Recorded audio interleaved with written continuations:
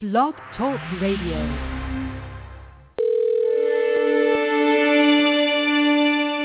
Good evening.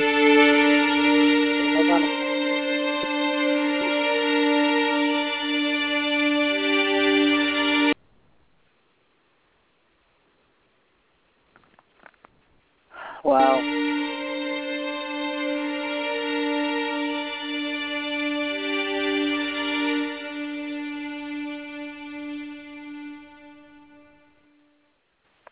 And now, where the paranormal meets the sacred, and all topics in between, live from Los Angeles, California, welcome to the Paranormal and the Sacred Radio Show, with your host, Shaw McCain. Hello, everybody. This is your host, Shaw McCain, and I'd like to welcome you back to the Paranormal and the Sacred Radio Show with George Haas. And we were in the middle of speaking with him. We just started our show, and then we had some glitch. So we're starting all over again, and I'd like to welcome George to the show. Welcome. Well, thank you for having me back again. Thank you. You're coming back so soon. Yes. What were you doing while we were gone? I think everybody ran for a drink and everything else, so I just want to let everybody know now it's time to come back now, and I did send a little notice out. So they had to follow, actually, I was talking to the link lady, and she said we had to actually follow a different link, so that's why it took me so long. But anyway, would you like to introduce yourself? Okay, I'm going to be able to get, I think, the first part of the show back. But just in case, I would like you to introduce yourself and tell people something about yourself. Well, I'm George Haas. I'm part of the Society for Planetary SETI Research, and also I'm the founding and premier investigator of the Cydonia Institute. And my background is basically in the visual arts. I started out as an artist, a painter, and a sculptor, and I taught art for a while. I exhibited up in New York. I'm originally from New Jersey, now living here in Virginia. And in the 80s, early 90s, I exhibited in New York and Soho, Pennsylvania area, throughout New Jersey. I was the president and director of the New Jersey Sculptors Association for a couple of years. And so basically my background is in art and sculpture, and I got interested in doing some investigation of NASA photographs. And what I like to say is that basically I know sculpture when I see it, and I see a lot of sculpture on Mars. That's true. You know, and that's another way of looking at it, too. And it's very unusual, again, and we're talking about synchronicity earlier, of how things all go together. And I feel like you were just the perfect person to start this whole thing and talk about these anomalies on the planet. And you're well qualified in these areas of recognizing these different artistic things. So, and then the things that you're interested in, are you also interested in art history? Yes. I studied art history in college, and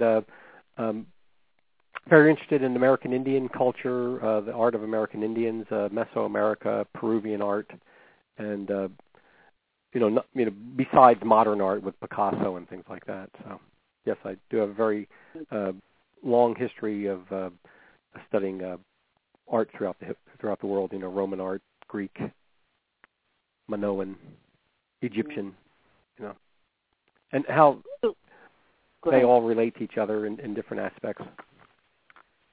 Yeah, and how for you to. You were talking about how you study icons and stuff like that. Are you talking like religious art too? Well, that comes into some of the study because a lot of the art during the Renaissance was sponsored by churches. So that's basically, if you weren't doing allegorical paintings and things like that, you weren't making any money or having any patrons. So the church was a very intricate part of a lot of art history, and a lot of primitive art is all based on their mythology and religion, too, so it's all very similar. It is, and I actually studied for a while. I have an art degree, and I actually studied a while with the priests, and we doing icons and stuff like that, and we went over that part of history.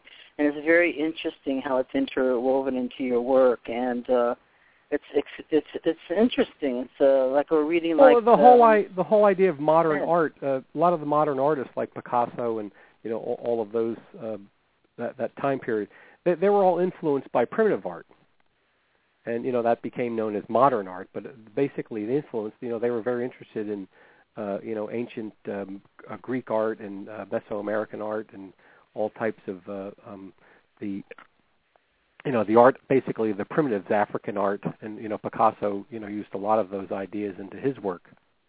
So a lot of that color too, Right. It's great. Now, can I ask you something, because I was looking up something that I never realized. I was doing research for the show tonight, and I came upon something interesting that in 1896, we're all like Tesla lovers. A whole bunch of us are following Nikola Tesla, and we just think he could have saved the world. But he also suggested that an extreme version of his wireless electrical transmission system could be used to contact beings on Mars. Now, do you know this? Tesla did a lot of experiments with, trying to attract radio waves and things from Mars, which was very interesting. Isn't it interesting? There's also a guy named... Go ahead. I think his name's Jenkins. He actually received radio waves from Mars, and he printed out some... he had actually was able to print them out like he was doing digital imagery, basically, at the time. And he had did some printouts of the messages that he was getting from Mars. I think that happened in the early 1900s. I can't recall. It's kind of it did. blurry, but I could look it up for you. But no, it's like 1924 when that happened. Yeah. Jenkins, yeah. And with Jenkins and Amherst College, I mean, this is just fascinating things that are all like piecing together. And I know a lot of us are still wanting, like followers of Tesla. And it's weird how it goes together. I wasn't expecting his name to come up like this. Well, he was a genius, and I think basically died penniless, and it's just an amazing thing that he had a lot of conflicts going on with the government and the whole direction of the country, and a lot of suppression of his inventions that free energy and things like that, which you can't make money on that. That's right. But that's a whole other show. Yeah, that's a whole other show, so we'll go into that another time. And then, so your background is in art and art science, and then we were going to ask this question again, so let's go again, and just in case, when did you first become interested in Mars? Well, why Mars? I remember when I was in high school, I was my graduation class was 1976, so it was the bicentennial of the United States, and I don't know if any of your listeners were alive at the time or remember that in 1976 they used to have bicentennial minutes on television, and it was a big promotion for the 200-year anniversary of America. And NASA had the Viking orbiter around Mars, and it was going to actually... The original plan was for the Viking to land at Cydonia on July 4th. But when they went up there and started taking pictures of possible landing sites, they decided that the Cydonia region was too unsafe. And as soon as they found the face there, they figured they don't want to land there. And so they landed in the Utopia area, so it was a whole different landing. And so, just from being in high school with the Viking missions and all of the talk about Mars, it was something that was on my mind. And that summer, NASA had released the image of the famous face on Mars, which was actually, officially released from Mars, or from NASA, and they said that they had found this picture that seemed to have a formation that kind of looked like a face. And then they said a few days later they took another picture of it, and it just disappeared. And, of course, at the time, everybody believed what, they heard on the news, and nobody questioned anything. NASA was this reputable organization, so everybody just forgot about it. And myself included, it just was something that you remembered from 1976 when they went up to landed on Mars. And then in around 1992, they were going to have another mission to Mars. And that's when the whole idea about the face on Mars came back into the consciousness, and people were thinking, oh yeah, remember the Viking image had taken that weird picture. Maybe they'll take another picture of that. And that was the Mars orbiter, which actually, when it got orbiting around Mars, they lost contact with it, and so we were unable to retrieve any pictures from that. So again, we had to wait until 1998 when they sent up the Mars Global Surveyor, which actually orbited and took the famous 1998 picture of the face on Mars. So during all that time period, I got more interested and intrigued about that idea. And of course, my background in art, a face on another planet, that kind of was intriguing. So that's what led into my interest in that. And then, of course, I had ordered Richard Hoagland's book, The Monuments of Mars, and that really intrigued me. And so that's basically how I got interested in this. It's. I think I remember, because it was. Now to me it's more beautiful and scientific, but back then it was like almost on the myth. Like I can't speak tonight because I got nervous with all that glitch going on. But it was almost scary to see the Mars face with the teeth and the whole thing. At first. Yeah, the lighting of the original Viking image was very dramatic. Yes. The thing was that NASA had taken actually another picture of that, which was taken like 35 days later, when they originally announced that they took another picture 3 days later and it disappeared. Right from the beginning, most of the public didn't know how the process worked. But when they take a picture, it would take almost another month, 30-some days before they went around the planet to have the opportunity to take another picture. So they couldn't have taken the second picture until like a month later. So obviously, right from the beginning, they were being disingenuous with the public. But the second image they took was actually of better detail than the original one that they released to the public. And the second picture actually had a lot more detail of the eye feature, and it actually showed there was more on the other side of the face, because the original image that most people remember from the 1976 Viking shot was that the eastern side of the face is in shadow. And that's the image that Richard Hoagland had used, that had Dr. Mark Corlato, who's a member of the Society for Planetary Study Research, who had done some enhancements of that second image and was able to bring out where people saw what looked like teeth and things like that in the mouth, and the eye looked more like an eye. But as NASA says, publicly, that they've taken all these newer pictures, and the more pictures they take shows that it's not a face, which is actually correct, because the face on Mars is really not a symmetrical human face. When people originally heard that NASA had taken this picture of a face on Mars, their visualization in their mind was that this probably looked like Elvis Presley or Frank Sinatra. It's a human face, but actually the face on Mars is a bifurcated structure. It's got a human type face on one side and a feline on the other, which right from the beginning you got a complicated composite art form. So. And that's not what it was. So NASA has a tendency to mince its words. So when they say it's not a human face, they're really not lying to the public, because it's not. It's not a human face. It's a bifurcated face.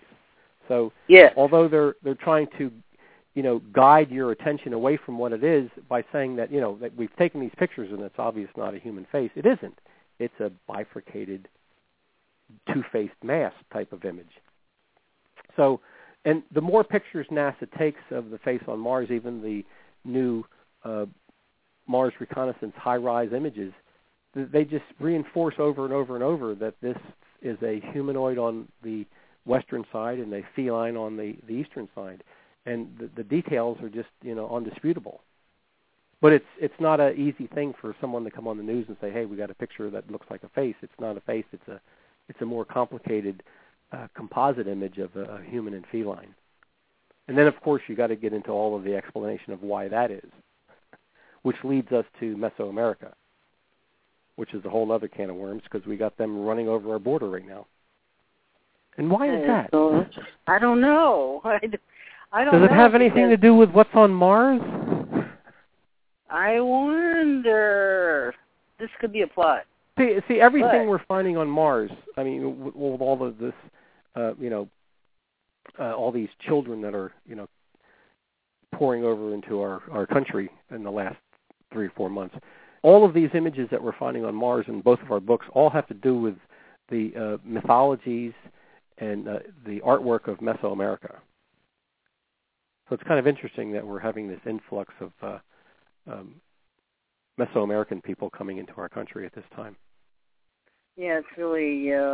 what is really going on? What's really going on, because, they were here at first, and they were kicked out or migrated out, and now everybody's migrating back in. Who knows how many times this has happened, but there was also... Right, and maybe they were on another planet at one time. Who knows? That's strange. Are there, there's other structures I noticed. They look like buildings, some look like trees, and then some disappear and come back. Do you have any information on that? Those were the... Arthur C. Clarke had really promoted what they called the Martian trees, which actually, some of the photographs, they actually look like they were aerial photographs looking down on trees. And then NASA had taken some higher resolution pictures of the same area, like in the wintertime when the trees died, or whatever kind of plant life these things are. And what you see is, all you see is like the dead... in the wintertime where we have all the leaves are gone and you have skeletal trees. So from the air, that's what these look like. Like they look like flat skeletal, there's like just veins going off, and they call them spiders. But they don't have the nice fluffy, coating that they had, in the springtime.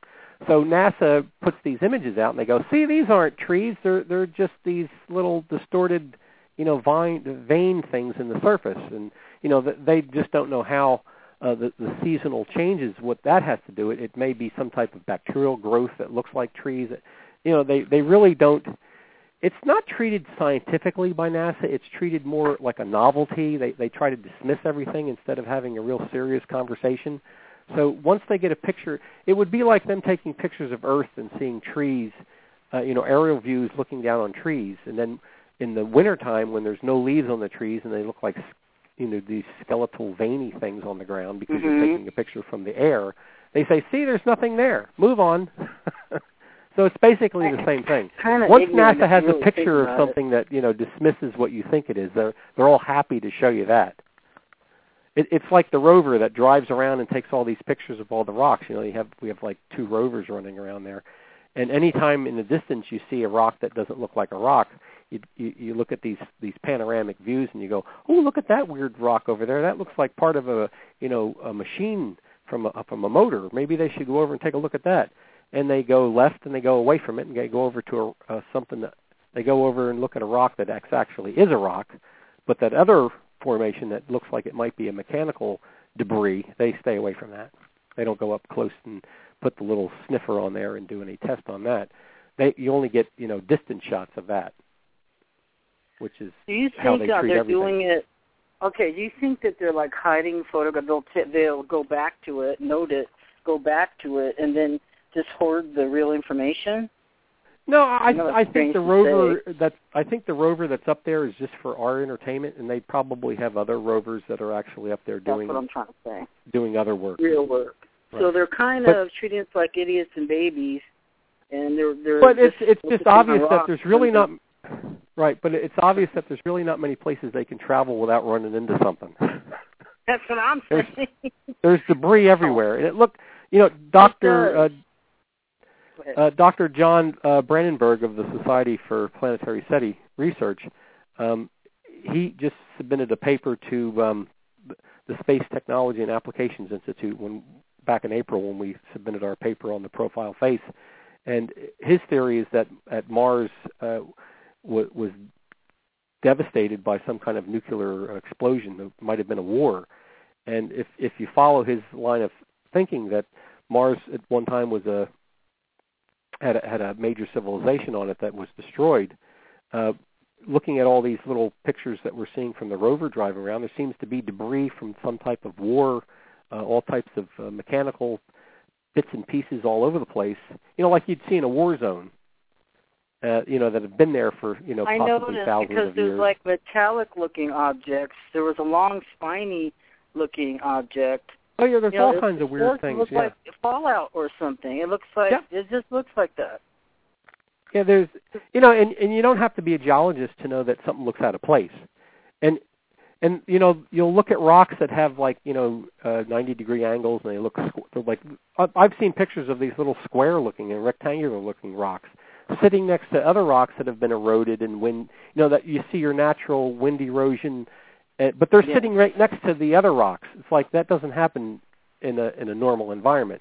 Normally, when you have different rocks, of course they're getting weathered and whatever. Mars doesn't have that type of pressure where you're going to get. They blame a lot of this erosion on wind, dust storms, but it doesn't have enough gravity and pressure on Mars to really beat up a nice windstorm that's going to give you some nice. Have you ever seen anybody use a sand blaster? I mean, those things are pretty powerful. I mean, that's what you'd have to have. Real major winds blowing sand around to deteriorate things.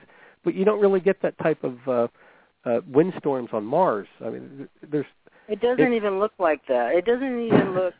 It looks like somebody left in a hurry and left a bunch of stuff behind to me. Right, and that's just been a lot of dirt and dust on it. That if you go over there and dust it off, you'd be surprised.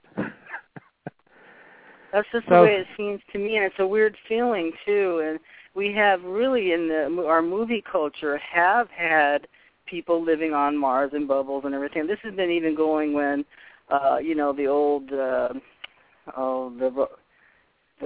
what's his name, Roger Jett or somebody, whoever he was. But anyway, they were, flying to Mars, and there's people on Mars and all that stuff. And it is so odd that now that we're getting pictures of it, there really is a bunch of debris left behind. That's what it looks like to me, that somebody was there, now they're gone. Right, and it looks like debris that was blown up. There was some kind of conflict. And what Dr. Brandenburg's found is that the isotopes and all of this science that he's doing shows that this is not natural radiation. This is radiation caused by a nuclear explosion. It's not a natural type of radiation. I mean, I'm not a scientist.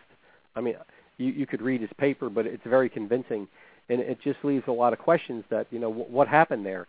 And just following his research with the science that's found in the soil and in the air and in the environment that shows evidence of a nuclear catastrophe, looking at all the debris sitting around, it looks like somebody had a major conflict on Mars long ago and blew up the planet and possibly came here. Yeah, they're hanging out here now, and how strange. It's strange because you're kind of correlating my instinct about the whole thing. I've always felt like something happened, they left in a hurry and left a bunch of stuff behind, or they're all dead, or it doesn't look like, okay, so if you took pictures of our planet and, go out to Death Valley, it doesn't look like that, even though there's a lot of desert, even the Sahara. Just think about our Sahara Desert, or it goes on for miles and miles. You'll see beautiful sand mountains and how the wind shifts and makes all those lines. And right, everything. But when you find rocks and stuff, they're pretty regular. They're indigenous. But we're seeing just looking at these pictures of the rovers taking these pictures of the rocks. There's all kinds of rocks. You have rocks that look like they're part of they're lava rocks from a volcanic problem. That what volcanic rock looks like. You see a lot of these air bubbles and things in them. And then there's these smooth rocks next to it, and then there's just the amount of different type of geological rocks sitting around is just kind of weird. It is weird. And some of them don't look like rocks. No, some of them don't look like rocks. They look like a piece of a building or a piece some of them have artwork that it looks like there's remnants of artwork, partial, scrolling and things like that. It's like that looks out of place. What's that going on there? Part of a building fell off. Wow. So. Well, we're going to find out. So there's a lot of that going on. And besides that, we have all of the large geoglyphic formations that we're looking at. Yeah, it's wow. It's a lot of information, and actually, you have made a documentary about it, the Mars Codex. Yes, the Mars Codex. That was an idea of my co-author, William Saunders. Our first two books, the Mars Codex, which came out in 2005. And our second book was the Martian Codex, and that came out, I think, in 2009. They were both by North Atlantic Books. And Bill is a geomorphologist. He's from Canada. He's up in Calgary, Canada. And Mm-hmm. I met Bill originally back in the 90s when NASA released that second image from the 1998 with the Mars Global Surveyor, which started all this research. So I met Bill on an internet chat room that was housed by the Enterprise mission, which was Richard Hoagland's old site. He actually had a discussion board where you could just sign in and go on his discussion board. It was a very exciting time at that time period. So that's where I met Bill, and him and I really got along. We had similar ideas about what we were seeing in these images, and Bill and I decided to put all of our discoveries together and put a book out. And that was probably in 1999. And we figured, we'll get this done. By next year, we'll have a book out. And it took about 5 years before we got our book published. And over the years, with all of this stuff that we've been collecting, Bill thought it would be, with the new idea with the internet and everything and visual YouTube and stuff like that, we thought we'd put out a small documentary about highlighting some of the discoveries in our first two books. And mostly this was all Bill's idea. He spent about a year on this by himself before he even gave me a call what he was doing. And what he'd done was, like I said, he basically highlighted some of the major discoveries we made, and he figured he'd put this all together in a DVD and we'd put it up on YouTube. And so we looked into YouTube. We were going to just put it up for free. But YouTube basically, if you put anything up on YouTube, they basically own it. So we didn't really like that idea with signing anything away like that, because we put a lot of work in this, and I'm sure you see everybody has all this stuff up on YouTube. But basically, when you sign the agreement, they basically can do whatever they want with it, and they basically own it once you put it up on YouTube. So I did not know that. Right. So Bill decided that he had a guy come in and design a website for us.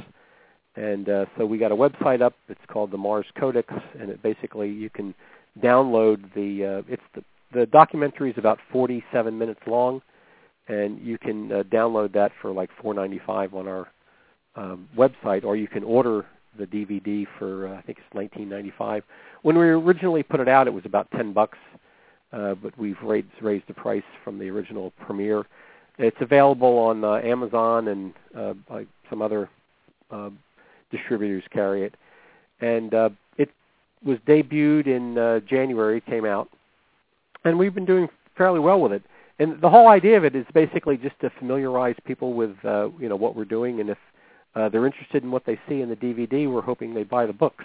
So, and it's kind of on the order of Al Gore's documentary that he did. God, what was the name of that? About the weather.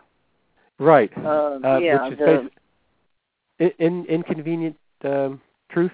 Inconvenient Truth. Right.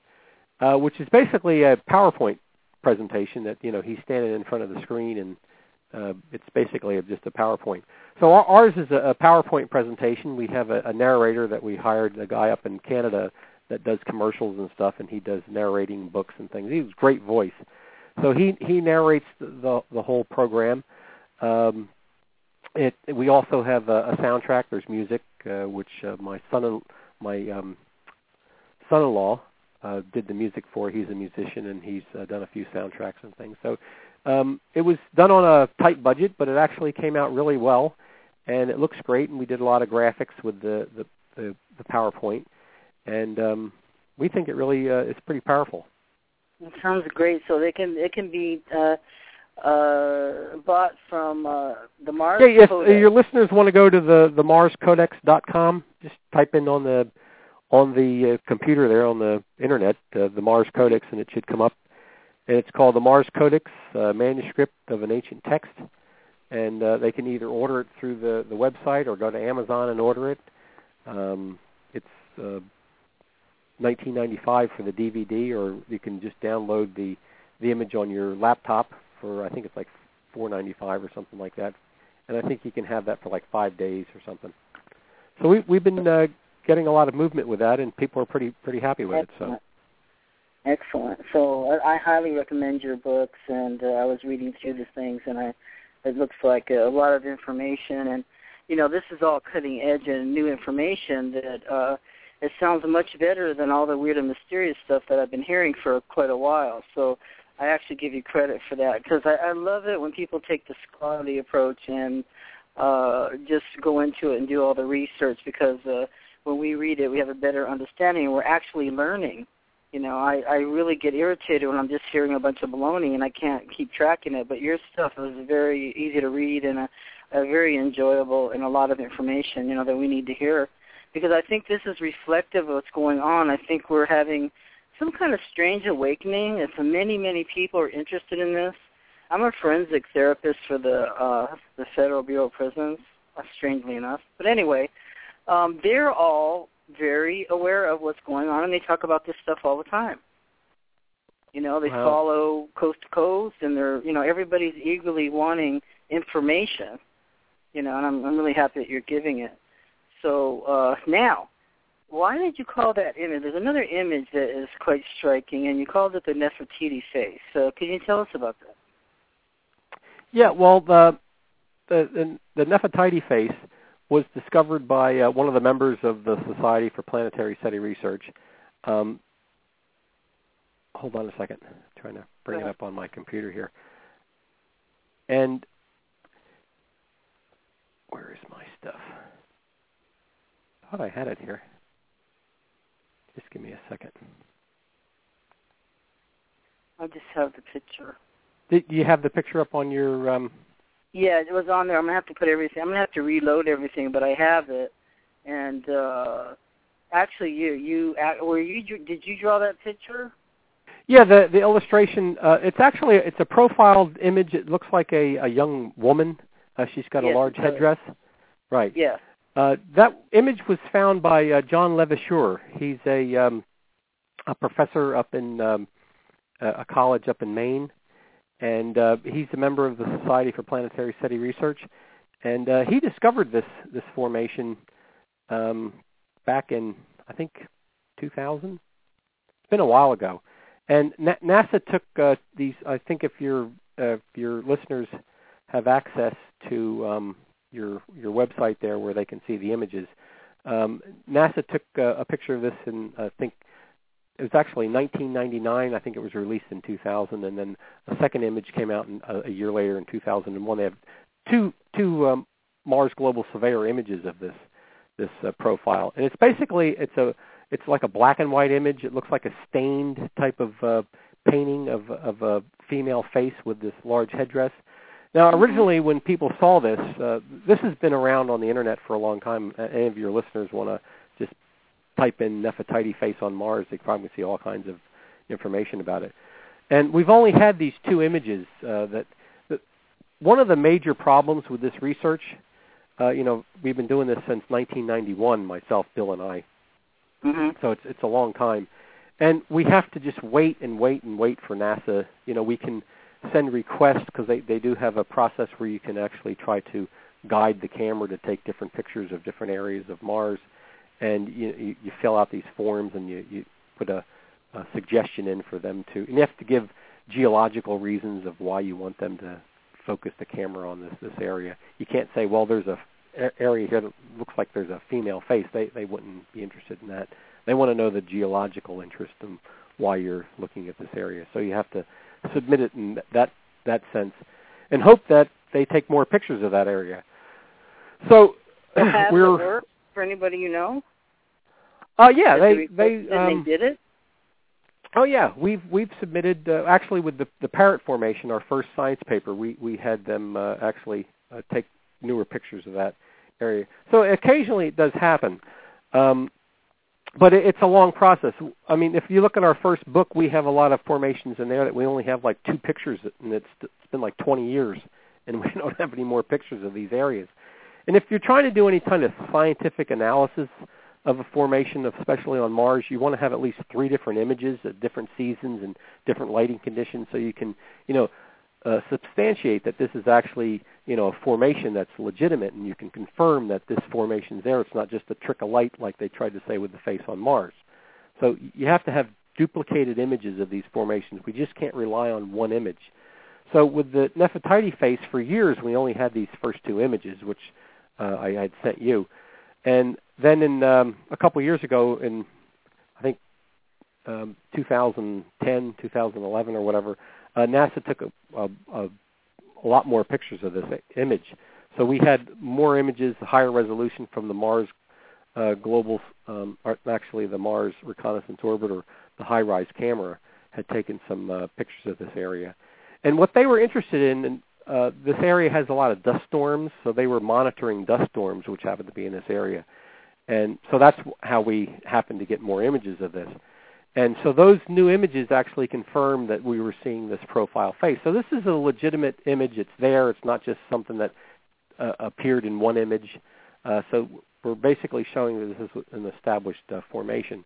And so we had put a science paper together that we had submitted to the Space Technology and Applications International Forum, which was out in Arizona back in April.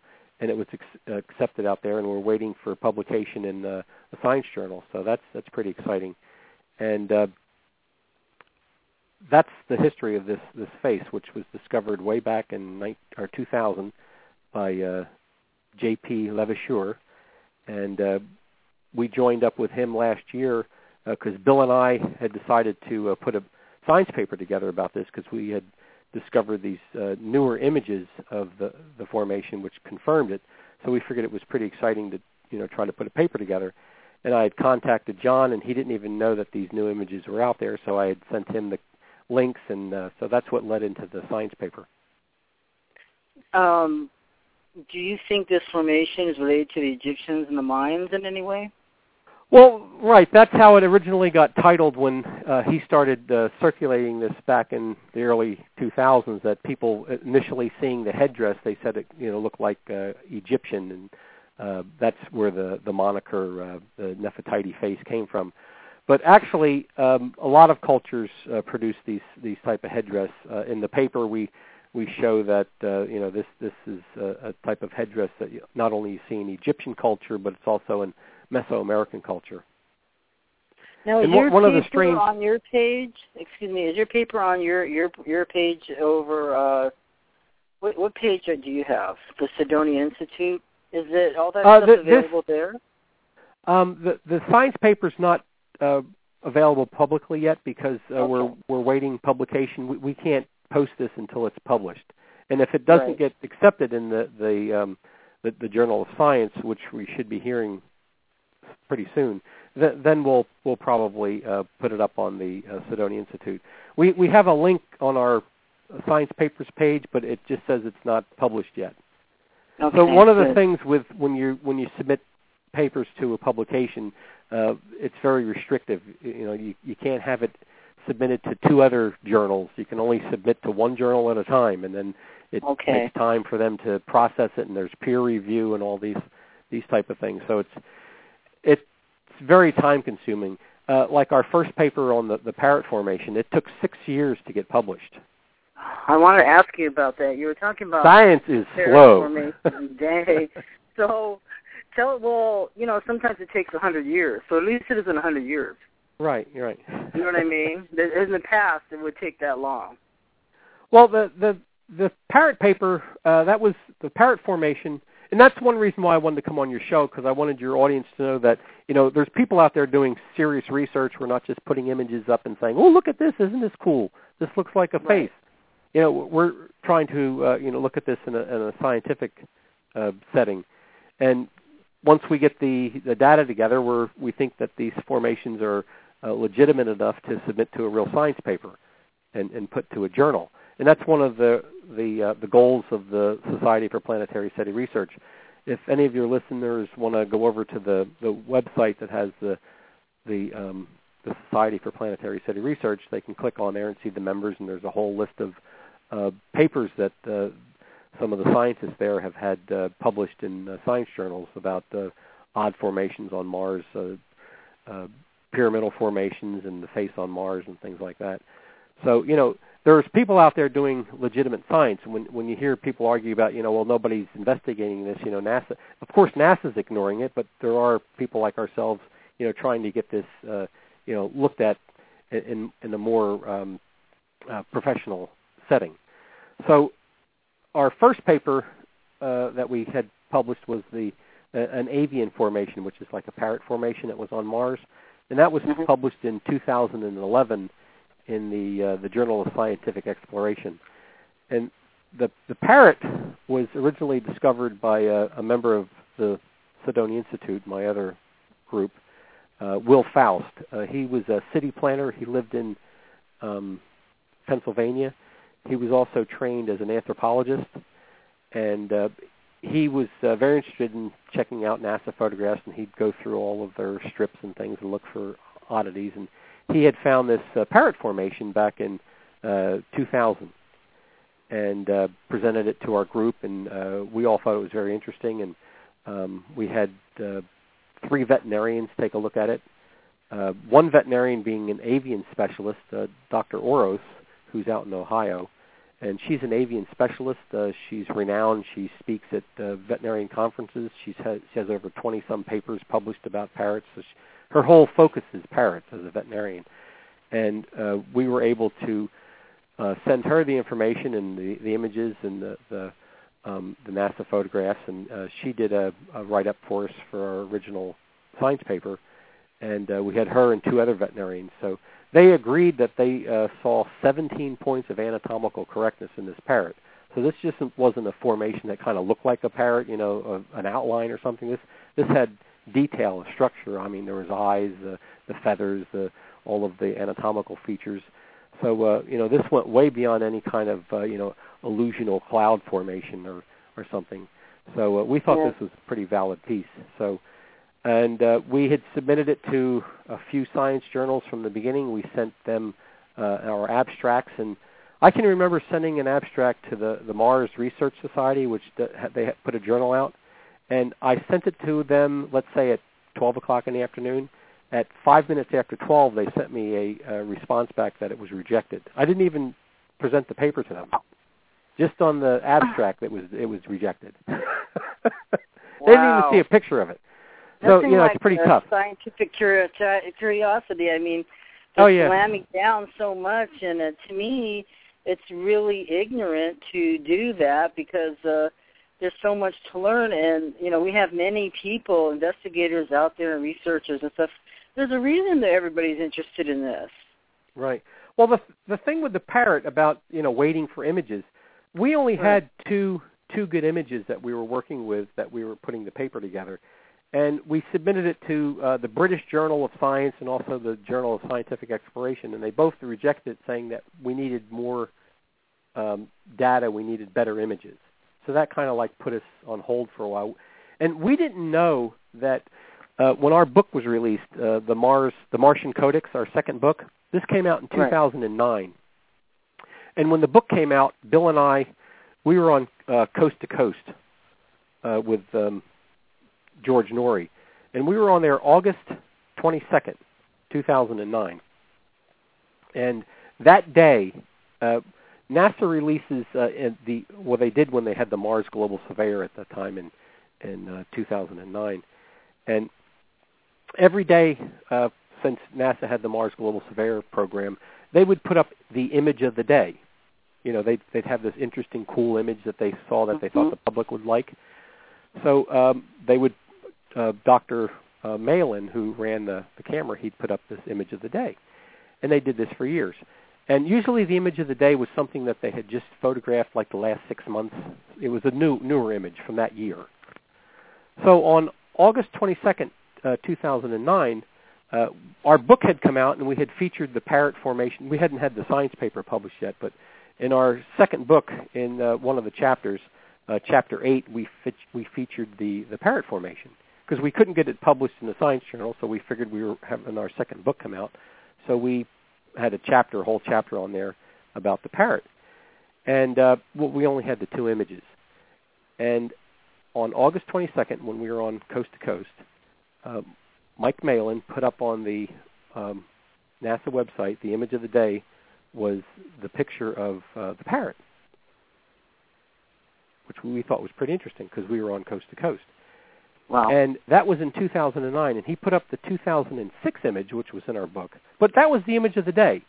And I thought that was kind of weird. Like, they must be paying attention because, we just happen to be on Coast to Coast tonight, and they put up the image of the day, this parrot formation, which was taken 3 years prior.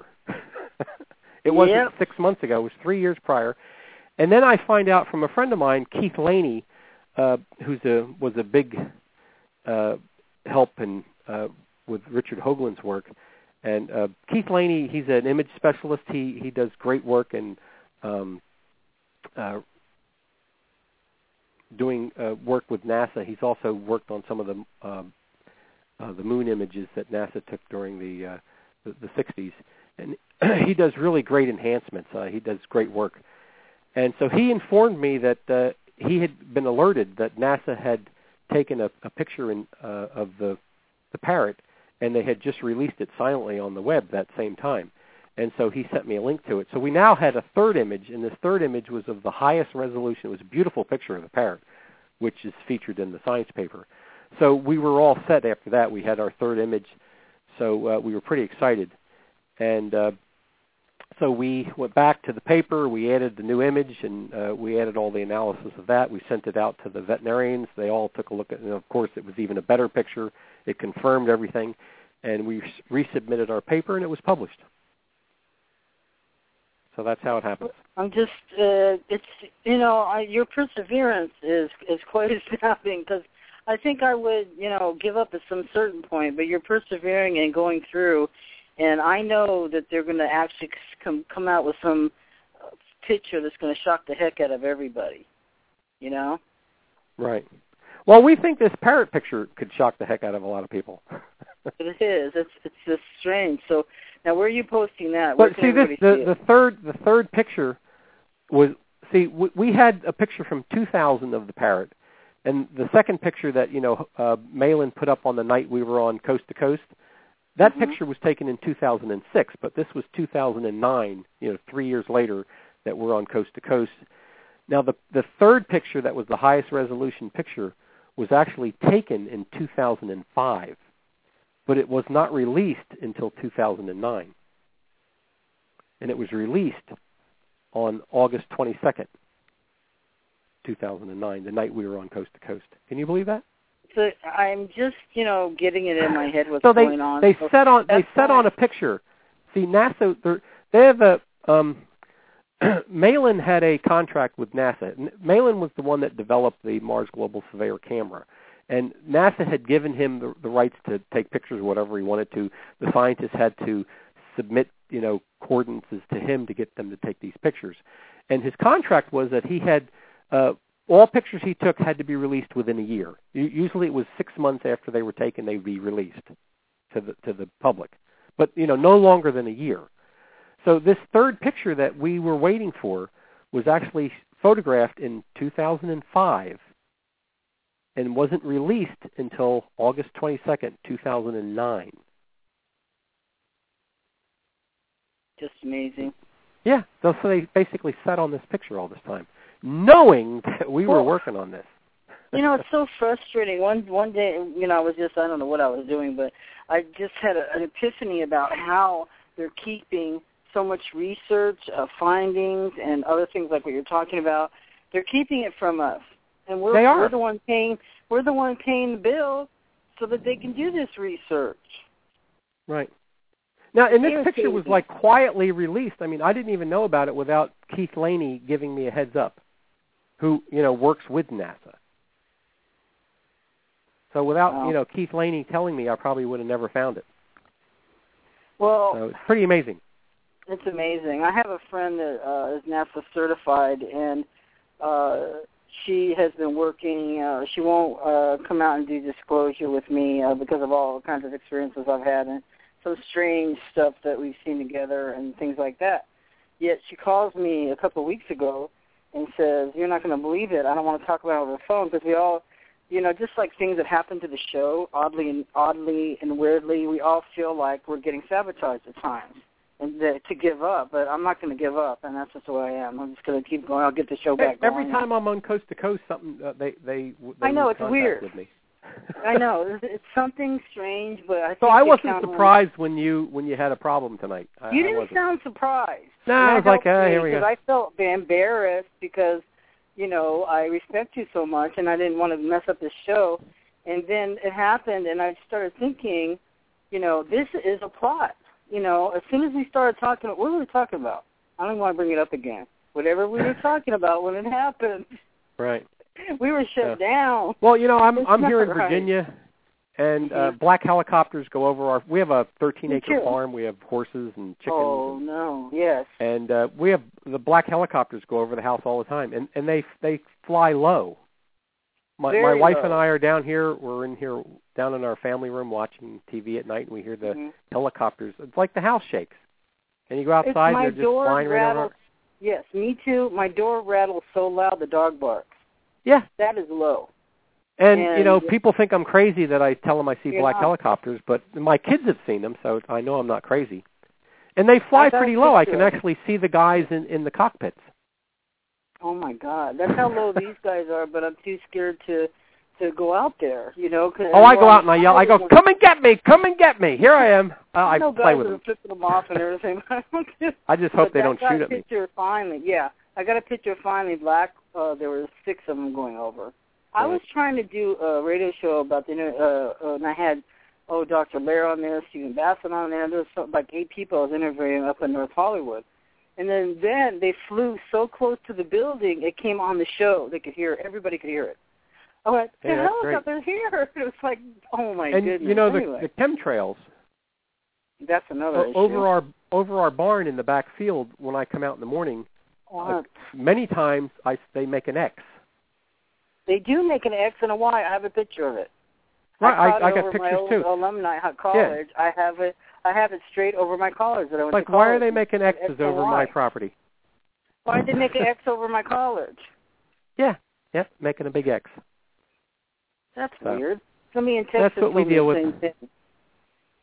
And, you know, people aren't really noticing that, and they think it's weird for us to talk about it, but I think the ones that are aware are noticing all this. And, you know, this is what, there's a comment from Claudette, and she was commenting. First she said, heard about Virginia, then but now she's saying that shouldn't be happening. It's interfering with the use and enjoyment of your home and property.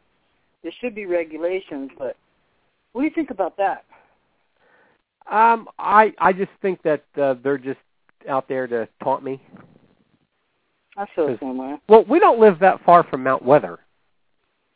So my wife keeps saying, well, there's a military place down there, that's why you're seeing them. But, you know, why are they flying over my house? Why your house? They're regularly over my house.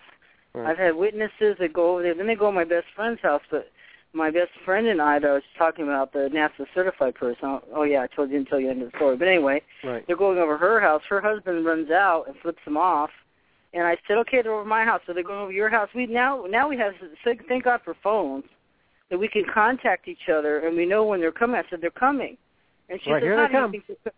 And then she says, oh, my God, they're here. And I told you they were coming over your house. It's just an odd thing to talk about. Normal people do not talk like we're talking. And they're very sleek looking. You know, they have that beautiful, sinister looking look. You know, they're all black. They don't have any letters on them. And I see helicopters fly around here that are, you know, they're taking aerial photographs of farms and stuff. You know, you see what those are normal helicopters. You know, so I know what a regular helicopter looks like. And we see a lot of those. But these black ones are pretty weird, and they're just weird. Come right over the house. Well, they're quasi-military, but you can't. I know what a military helicopter looks like. They don't look like that. These are more sleek. Yeah, they're very sleek looking. Yeah. And there's no kind of really. And it's kind of like a flat. It's a flat black. The flat black with some kind of weird thing on the top, and they're so rude and low. I mean, when your door is rattling, your dog is barking, and they're shining a light on your house. And I swear to God, I saw a drone the other day. I haven't seen one yet. And they're easy to spot because... Go ahead. What's that? Did you hear on the news over here a drone actually went up to somebody's window in a high-rise downtown L.A.? Yeah, I heard about that on the news out here, yeah. Well, the company that did it, they said, well, we were more than 25 feet away. Like, wow. That's okay. That's a shock, but if I see one of those, I would probably, if I had a rifle, I'd shoot it down. I just think it's you know, between the a strange sky. Well, because here they don't make any sound. No. And is your sky weird over there? Here, we're experiencing sort of a strange fog cap most of the time over here. Oh, it's very clear out here in Virginia.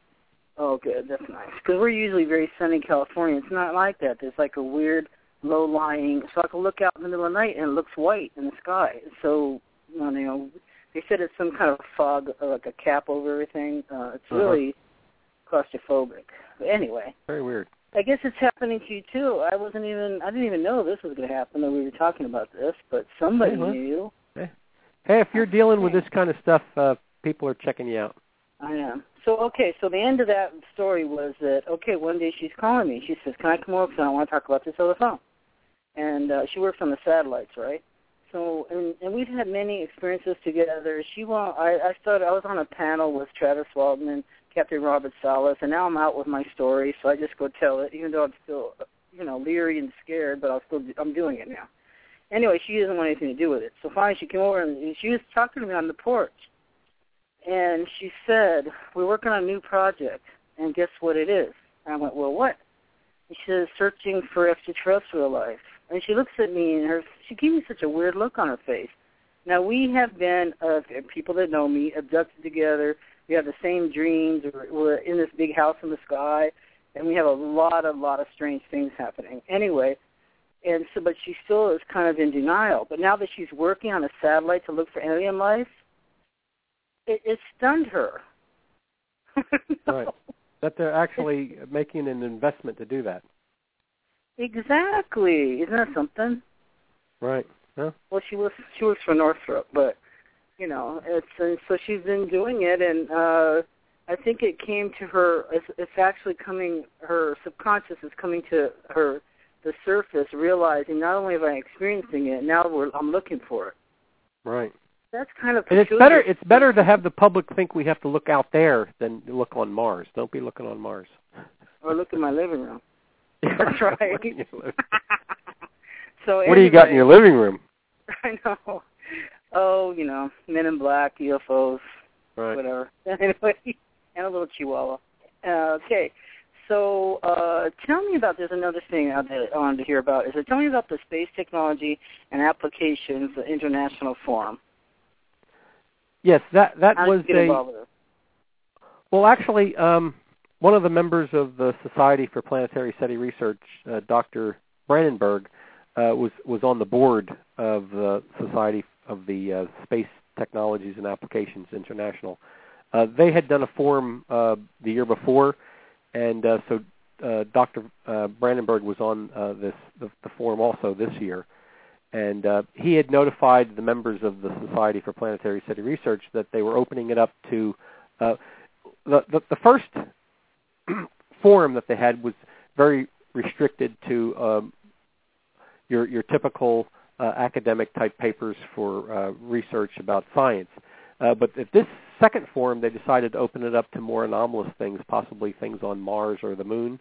So that's what opened the door for us to get into that. So we had been, like I had said earlier, working on the science paper with John Levasseur, and when we found out that they were also opening up the forum on the at this forum for more broad papers, that's when we got together with John and decided to put our paper together, and we had worked on that for about 6 months together, and we submitted it to the conference.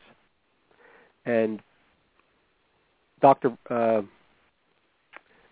Brandenburg also submitted a paper. So a few of the members from the Society for Planetary SETI Research submitted papers. So it was a pretty good deal. That sounds good. And just the more people that will submit this for scientific review and the more stuff that goes through, I think that people have to wake up that there is certain things happening. And I feel bad that NASA is turning the camera away to this interesting things. We've got to keep a more open mind. Because to me, it's like we're back in the 50s again. It's a constant irritation to me that it's like faking it all the time. When are we just going to get real and get some information? Well, I think one of the major problems with the government and disclosure, I know you have like people like Stephen Bassett's always trying to push disclosure.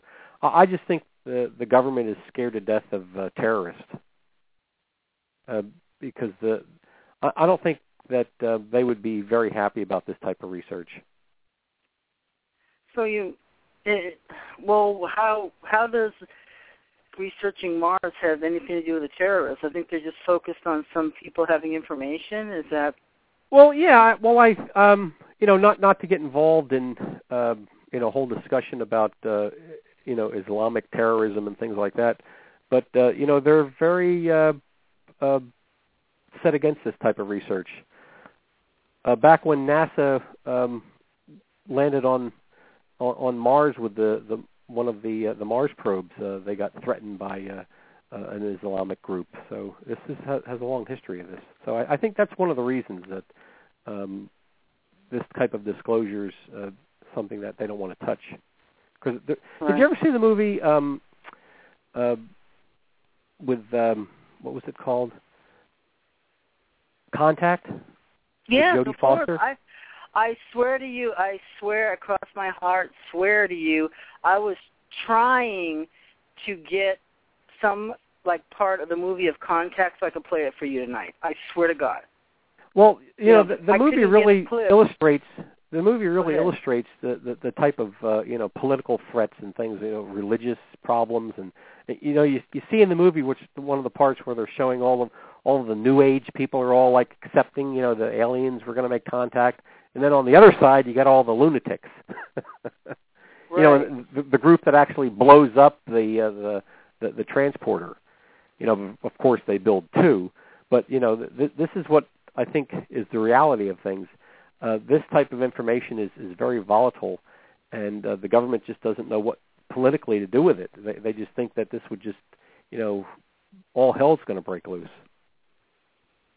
So wow. I think that's one reason why they don't want to deal with it. Well, but that's another program. You could just have a soccer game and have a hell broke loose. So I don't know. Well, there you go. See, I mean, imagine throwing aliens in the mix. Well, if the wrong team loses or the wrong team wins, I mean, it's riots, tipping over cars. Yeah, imagine a guy coming on the news and saying, true. And then everything we're finding on Mars seems to have a direct correlation with the mythologies and artwork of Mesoamerica. Yeah. So how do you explain that to other cultures? I mean, it's like, why is it me? That's what I want to know about. Why is it there? And it's why is it kind of reflecting? Okay, so somebody, John, just found like a dog-looking formation on. He's http://webs.lancet.com JALEFRA/images/Mars_dog.jpg. So there's anomalies up there, and there's geoglyphic type of. You have so many. You have so many, and yours is just so interesting. Oh, the one I love and I want to talk to you about. He's my favorite Egyptian pharaoh. Is the pharaoh? I think is it Nefertiti's husband? Wasn't a perfect picture? Yes. Wasn't his face on there with a perfect side view of his face? I mean, perfect. That was actually going to be in the science paper, but we decided not to use that because we only have that one image, and it's kind of bizarre. That formation is actually, if you take Mars, you take the globe of Mars, and you go to the area of Syria Plantum, where the Nefertiti or the profiled face is, on the opposite side of the planet. If you put a rod right through the planet, on the other side of the planet, that's where that other profile faces of Anunnaki. Isn't that Anunnaki? Yeah. When I saw that, the outlines were so perfectly clear that I was startled. Because actually he was so transformative of Egypt back then. I guess it caused a lot of problems because he believed in one God and he loved his wife and he held his children on his lap, and he's very odd anyway. So. But he had a very elongated head and everything. Very distinct lips, and then he was very odd looking. but he was also very motherly, and I think that's what he was trying to project, is that he was also fatherly but loving and caring towards his beautiful wife and the kids. Right, I know some of the Egyptian sculptures, he almost looks like he has breasts and stuff. He's very feminine. Yeah, he does. He's very oddly upper shaped. body. Yeah, and but I think he's probably the first transsexual king. It may be true, but they loved each other and they loved the kids. Right. But it's very interesting. So I had something else I wanted to ask you. So your next project, what's in the works? What are you working on? Well, while Bill was busy working early on putting this documentary together, for the last, 6 years, I've been working on the third book, which deals with, it's an area of Mars, Cydonia again. It's about just above the area of Mars where the face on Mars is, directly above that area, that region of Cydonia. I've discovered, probably a dozen formations of avian birds in that area. So the new book will feature all of these birds that I've discovered up there. The planet's for the birds, you know what I'm saying? Yeah, that's right. It's now the interesting thing is there in this region, which is going to be featured in the book, there's a huge crater, and in the center of the crater is a profiled image of an eagle head. It's a large eagle head. So we found an eagle. I found there's a dove with a deer. I'm finding all these deer and bird images all together in the same area. And so there's another parrot formation over there. We got a raptor, like a vulture or an eagle or something like that. There's a roadrunner. There's a small bird hatchling. There's a mother bird feeding its baby bird. We got an avian butterfly, which is like a composite of a bird with butterfly wings. There's a large moth. Birds and moths and butterflies in Mesoamerican culture were intertwined with bats and stuff, and they're all considered birds. So they're all like connected. And then, of course, there's a couple more deer. There's a woodpecker. We got a duck that has a fish body. And we got another duck, and then there's a goose, and then there's a pelican. And this pelican that we found is standing there in his mouth. He's captured a bat. There's a bat hanging out of his mouth, which is kind of bizarre. And we found all this stuff, and we didn't know why all this stuff is there, what the different animals mean. And again, all of these animals, of course, the roadrunner, the only place you find a roadrunner is in New Mexico and that area. And it's all Mesoamericans. And all these birds that we're finding all are directly related to Mesoamerican mythology, including the parrot, the roadrunner. All of these birds we found. The interesting thing about the pelican is featured in a lot of Mesoamerican iconography. We were wondering, why is the pelican got a bat in its mouth? Well, in Mesoamerican mythology, it was thought that the pelicans would, because they could fly down through the ocean and they go over the horizon and look like they went underneath the water. And in Mesoamerican mythology, bats were in the underworld. They were part of the underworld, which was down in the water. And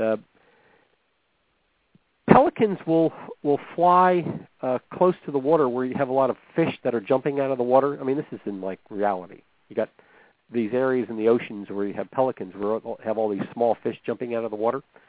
Yeah. And so the pelicans will come by and they'll scoop up the fish, because they have this big pouch that comes out. And also there's these hunter bats that fly around because they eat the fish also. And these same bats occasionally, they will come up and they'll eat the fish, and they're flying around in with the pelicans. And occasionally the pelicans will eat one of the bats. So, and I didn't know any of this until I started trying to figure out, why do we have a pelican eating a bat? And I'm researching on the internet, and I find that it's a common thing for pelicans to eat pigeons. I don't know if you. I did not know this. If after the show's over, go on the internet and search for pelican and pigeon, and they have videos. There's like 2 or 3 of them. people are standing around feeding these big pelicans, because pelicans are friendly. They'll come up, you throw crackers or your Cheetos. Yeah, and they're pretty big, too. Yeah, and then, of course, pigeons are, being nice little birds running around trying to eat any crumb they can find. So this pelican gets annoyed that the little pigeon is eating too much of the Cheetos, so he just eats the pigeon. And they got it right on film. Oh, my it's just God. disgusting. Yeah, and there's a couple other videos where pelicans will just eat pigeons. They just scoop them right up and swallow them. It's disgusting. So pelicans. God, but what I find, I'm learning all this from seeing stuff on Mars. So I find that pelicans. Okay, what are you trying to say, George? Now we're talking about Mesoamerica, Egypt, and everything. You think all that was going on Mars originally? No, I think all of these pictographs that we're finding on Mars, that Mars has, all these pictographs were put up there illustrating our creation mythology in history that deals with humans.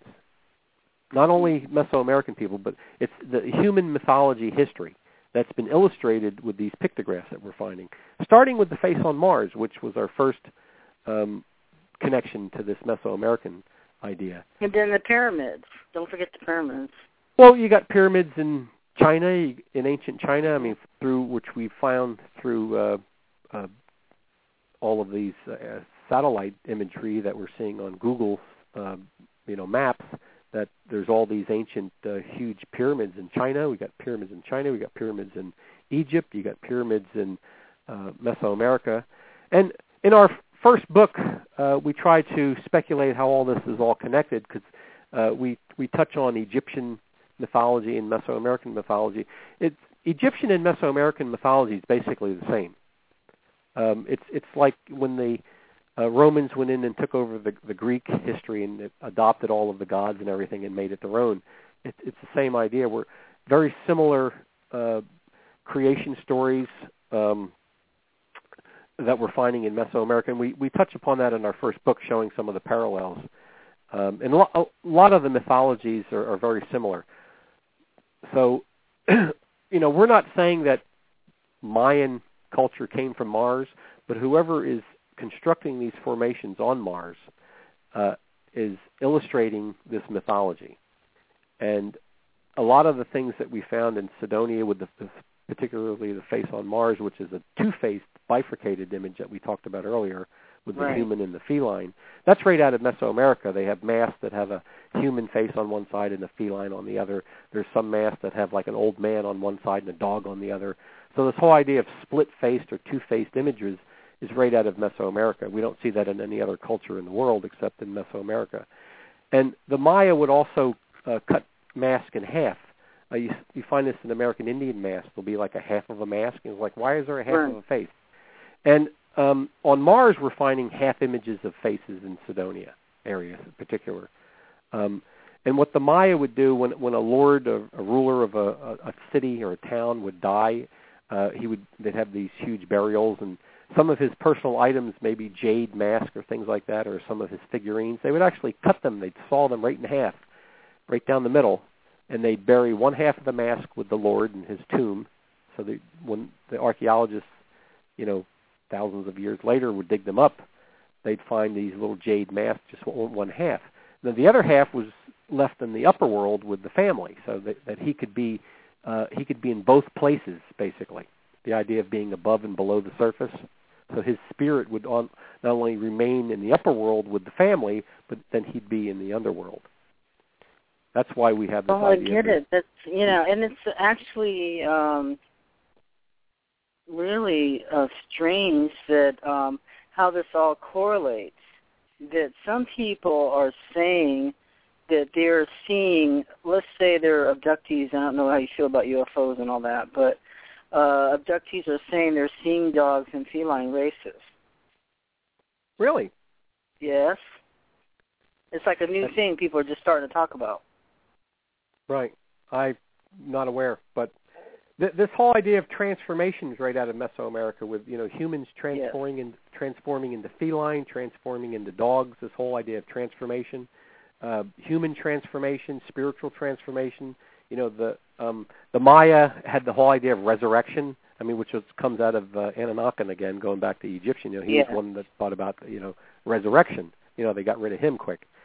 Yeah, they did. Him having that connection with... He believed in one true God, too, at time. Right. I mean, he's my favorite. So there is a lot of... and also with the connections with Mesoamerican Egyptian, it's also Sumerian mythologies. They're all very similar if you do an analysis of the stories are very similar. The whole idea about how the moon... Sumerians... the Sumerians, if I have this right, they have the written language. We go back to the Sumerians, right? Right, yeah. I mean, they were intelligent people, is what I'm saying. There was sure. A whole thing going on. The whole thing with the Sumerians...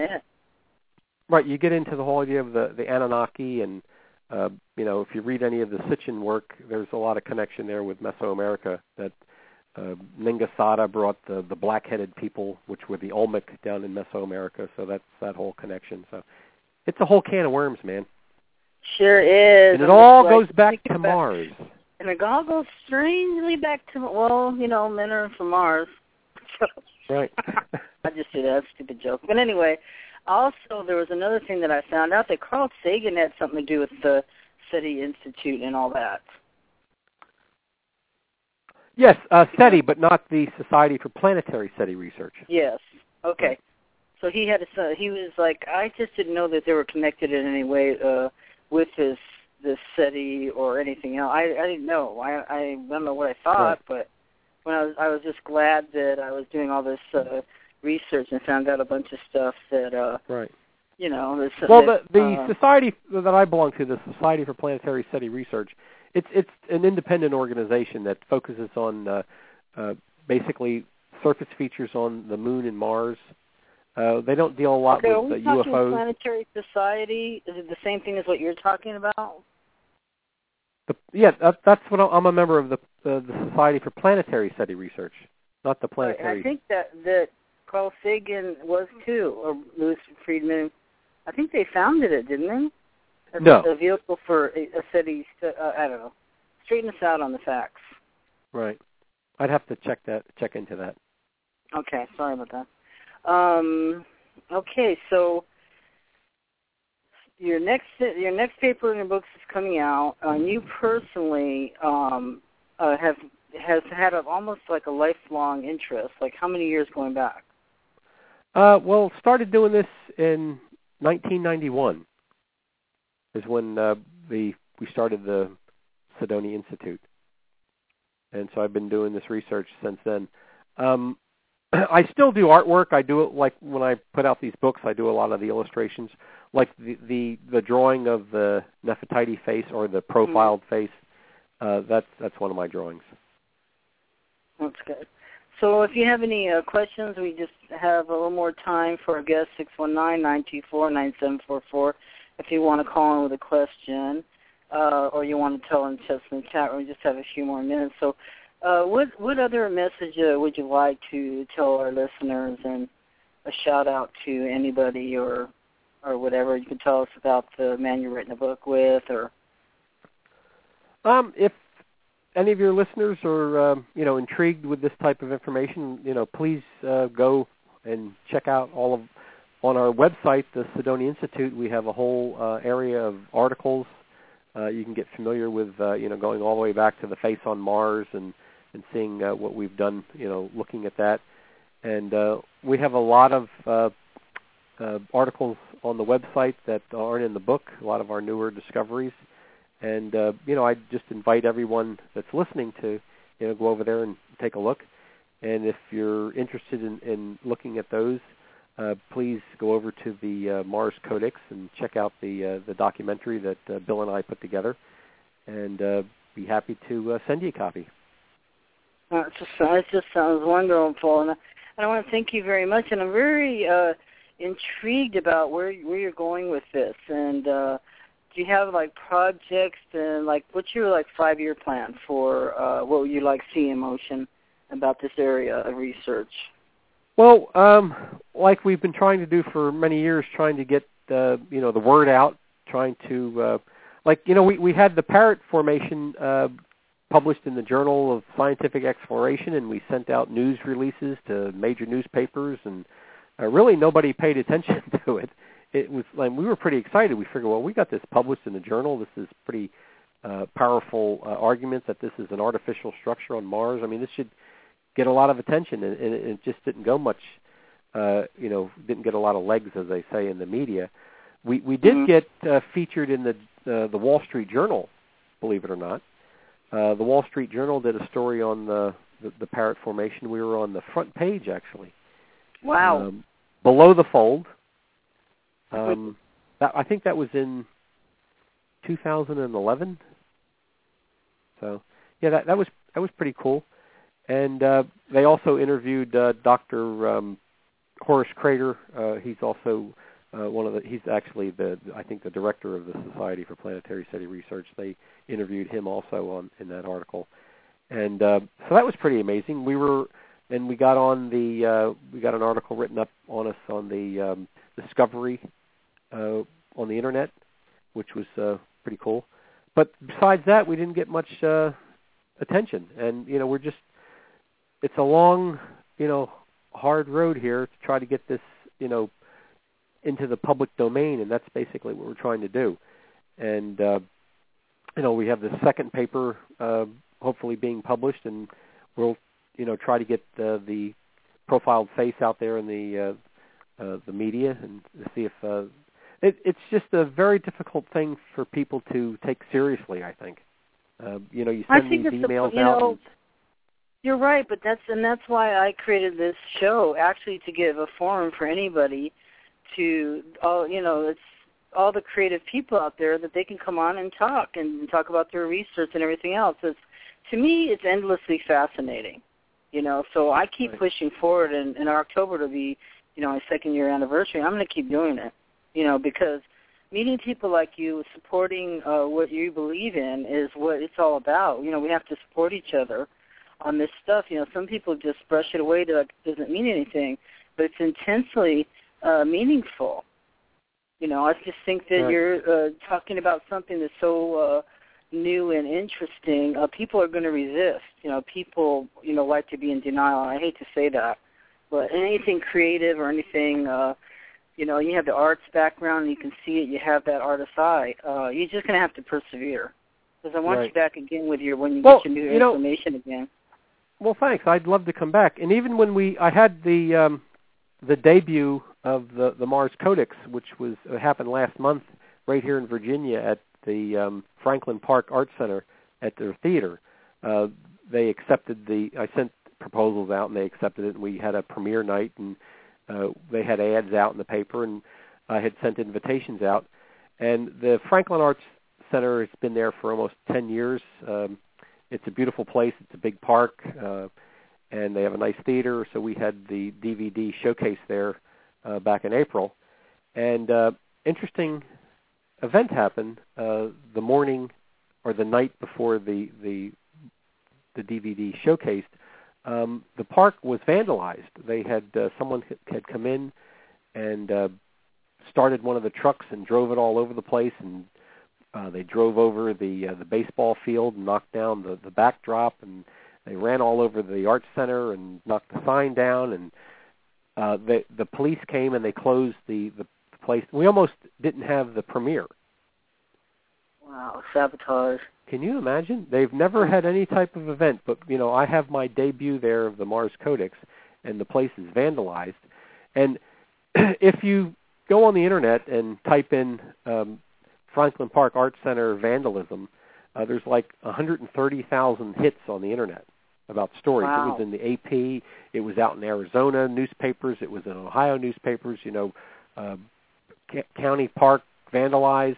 No mention at all that the Mars Codex was debuting that night. But they did have articles about the baseball field, and they, I think ABC News, they had sent somebody down to interview one of the coaches for the baseball team, because we got to get this backdrop fixed because it's for the kids. Mm-hmm. But no mention that the Mars Codex had debuted that night. And it didn't, so we only had about 25 people show up because most people thought the place was closed.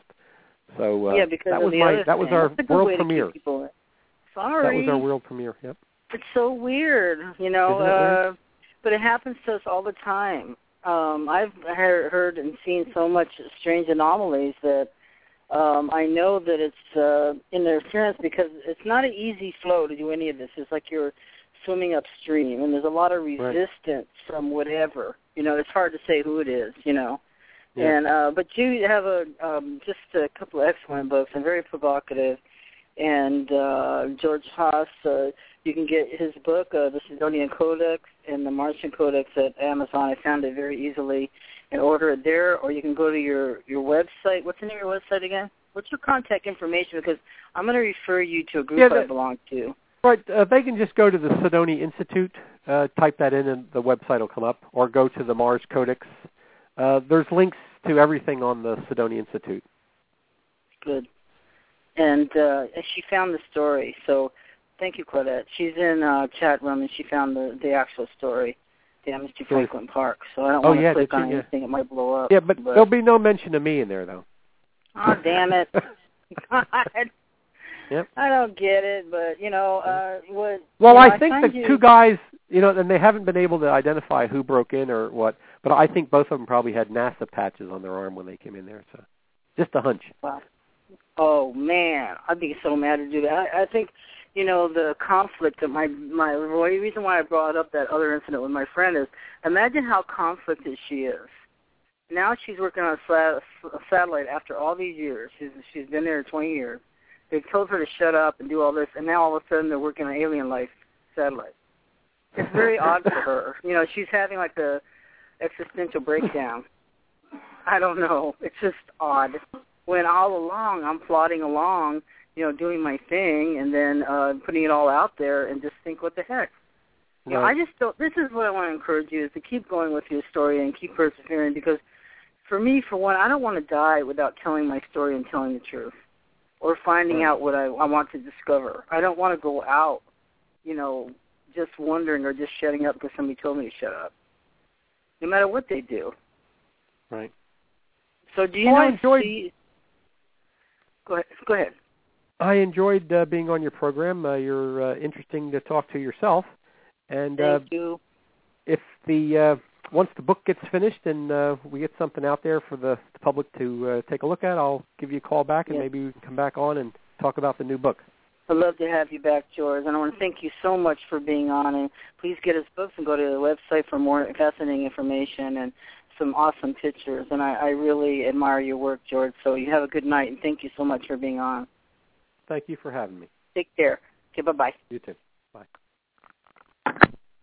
So anyway, my fabulous peeps, I'm so happy that people have continued to listen. I found out a couple of friends up Northern California in Monterey, they were on their 10-year anniversary, and I wish them a very happy anniversary to Adrian and Kathy. And I know that you're listening, and I want to say thank you so much for being supportive and listening to the show. I love you guys, and have a very wonderful, wonderful little vacation you're having up there, and happy 10 years. And I also want to say that my mother is actually doing exceptional. Happy anniversary from Claudette and everybody else in chat. You guys are special to me. And Adrian Rudnick is my co-host part-time, and he's just having a wonderful time with his wife and sending beautiful pictures back, and we really appreciate it. And I also want to thank my roving investigator at large, Claudette Huber, for checking in, and my good friend John LeFrancois, I think I got it right that time, the genius of it all, and everybody for listening. I want to thank you so much for being supportive of our show, and also riding through the glitch, because they made me change the whole link, and I'm going to actually put the pictures back on the shows and everything else, and so we'll get that going good again, and the show will look right, because I had a lot of fascinating pictures up there, and I just love you peeps so much, and you just keep me going no matter what, because it's like no hell or high water, we're going to do the paranormal and sacred. No matter what you do, fly over heads, get the helicopters in the bushes or whatever, but leave us alone, but we're going to still do it. So I really, really, really appreciate you guys, and I just wanted a chance to say that. So now if they would just stop the chemtrails and blocking the sky, I'm telling you, there's another anomaly that's happening here in California, is that we don't see the sky anymore. There's a weird cloud cover that's very low, and most of the night it's kind of bright, and the clouds are bright for some reason.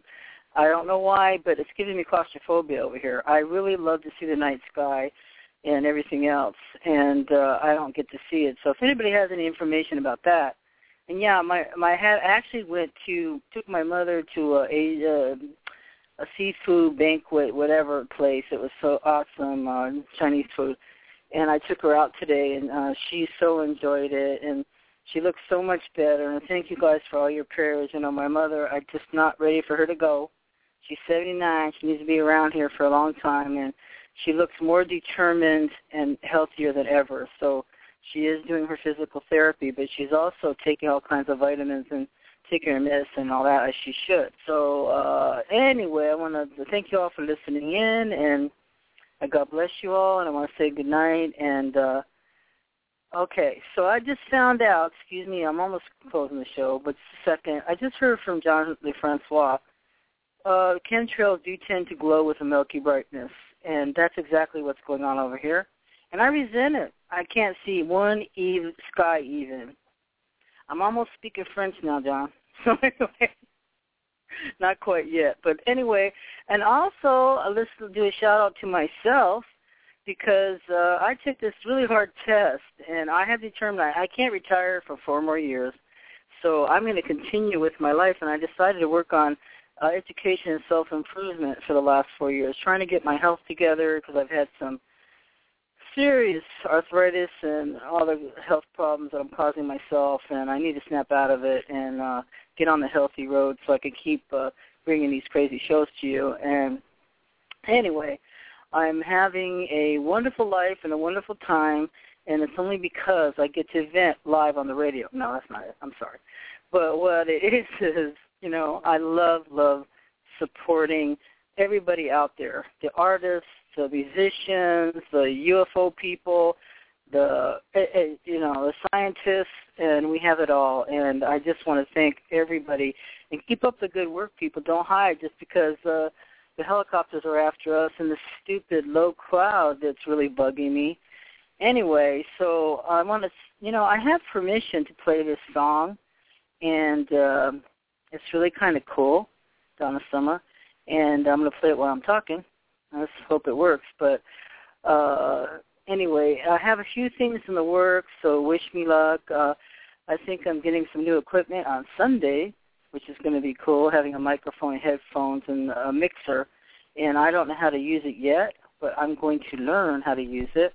So wish me luck with that, because I have a lot to learn. And what else? So next week's show, I could tell you about that.